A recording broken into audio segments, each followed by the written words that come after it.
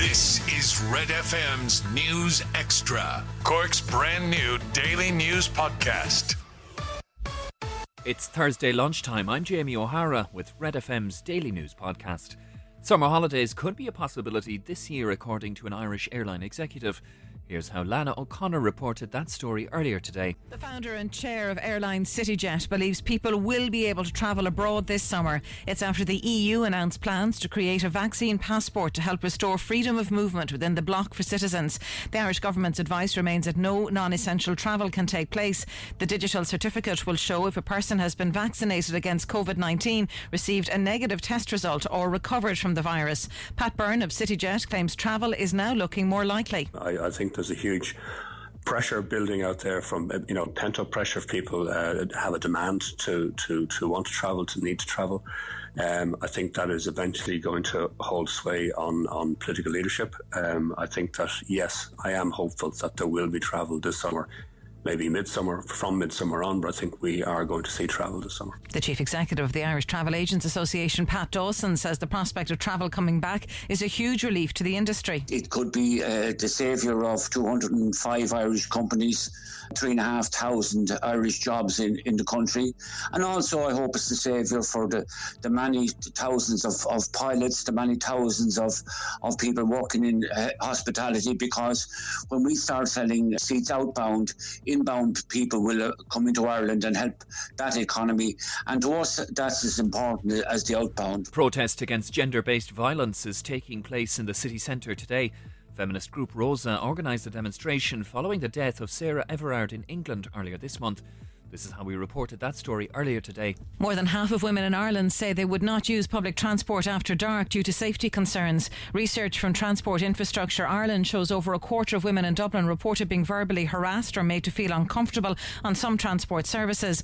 It comes as protests are planned to take place in Cork, Limerick and Galway later today over gender-based violence organised by socialist feminist group Rosa.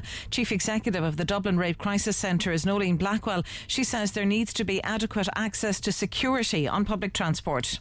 There's something about public transport that makes people very vulnerable because there's nowhere to hide on public transport a lot of the time. And there is that sense that women feel that they have to take these additional precautions on public transport. Catch up on Cork with our new daily news podcast, Red FM News Extra. The number of Irish winners at Cheltenham stands at 11 at the halfway stage. Trainer Henry de Bromhead won yesterday's feature, the Champion Chase, with Put the Kettle On, and the Waterford handler saddles the exciting Envoy Allen in today's Marsh Novices Chase. The horse was recently moved by owners Cheverley Park stud to de Bromhead's yard from the Gordon Elliott stable. Meanwhile, Manchester United, Arsenal, Tottenham and Rangers can all secure a place in the quarter-finals of the Europa League tonight. United head to Italy with their tie with AC Milan finally poised at 1-1. That encounter has an 8 p.m. kick-off time, as does Rangers clash with Slavia Prague. Steven Gerrard's side have home advantage after a 1-1 draw in the first leg. Before that, at 5-6, Tottenham are 2-0 up going into their away clash with Dinamo Zagreb. At the same time, their London rivals Arsenal host Olympiacos with a 3-1 cushion from the first leg. And that's your sport with sportnation.bet. The 5 biggest stories in Cork today. This is Red FM's News Extra. Many people, the paper's suggesting thousands, according to the Examiner, who showed up at the Lough yesterday afternoon with the beautiful weather and had a bit of a get-together and a party. We had one video of a guy who dive-bombed into the Lough itself, took a big run, and just and then there's more video footage of the crowds. One of them is, at one stage, the big crowd is doing the ole, ole, ole.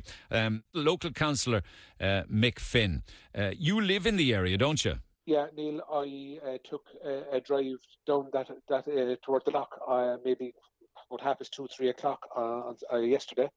And, you know, it was beginning, you could see that it was beginning to surge in terms of people sitting down, you know, enjoying the sunshine. And there were, you know, lots of mixed groups. There were families with small kids walking around the inner circle as well.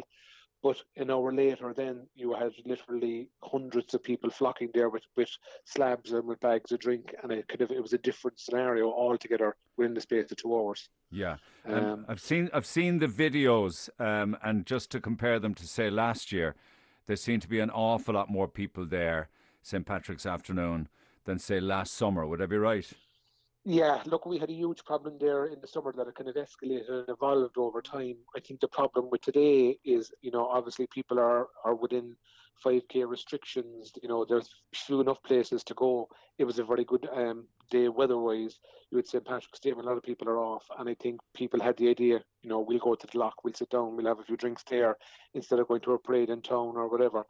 And, I just think so many people had the same idea, and literally hundreds, if not thousands, over the course of the afternoon, flocked to a kind of relatively small area, camped out, and had kind of, started drinking and had parties. Now, when I was there, there were, I'd say, maybe 8 to 10 Gardaí present, at various points of the Lough. So there was a considerable presence there, and they were trying to kind of dissipate the crowd. And stop people and fight people for drinking, which they did. Fine people? Did you see them actually doing that? Yes, I did, and I actually heard of 1 or 2 people who were fined, so that they were doing that. I also heard that there were a number of residents in the area, Lough Terrace, where people were urinating against the walls, actually brought out brushes and bats of water for people to clean up after them, which was interesting. But again, the problems that you had, those problems in the summer, were kind of, at a different level today on St. Patrick's Day. St. Patrick's Day was a lot more people, a lot worse, you're saying? Yes, it was. Yeah, okay. And I think, I suppose during the summer as well, Neil, you have people coming at different days, and, you have stretches of weather. Today it was one day, our national holiday, when people were kind of looking for something to do, and they all just seemed to congregate on the Lough. Okay, but can you blame them? I mean, they can't go outside of 5K. If it was maybe 10 or 20K, not everybody would be gathering in the one area. This is the second St. Patrick's weekend that people have been denied. Young people possibly are going to be denied their second summer. Yeah, I mean, look, that is a consideration. But the issue here, Neil, is that, no alcohol is consumed or is allowed to be consumed or held in the Lough. And we have a bylaw there that's not being enforced. It was being enforced partially today when people were being fined for drinking. Get the Red FM News Extra podcast wherever you get your podcast or on redextra.ie.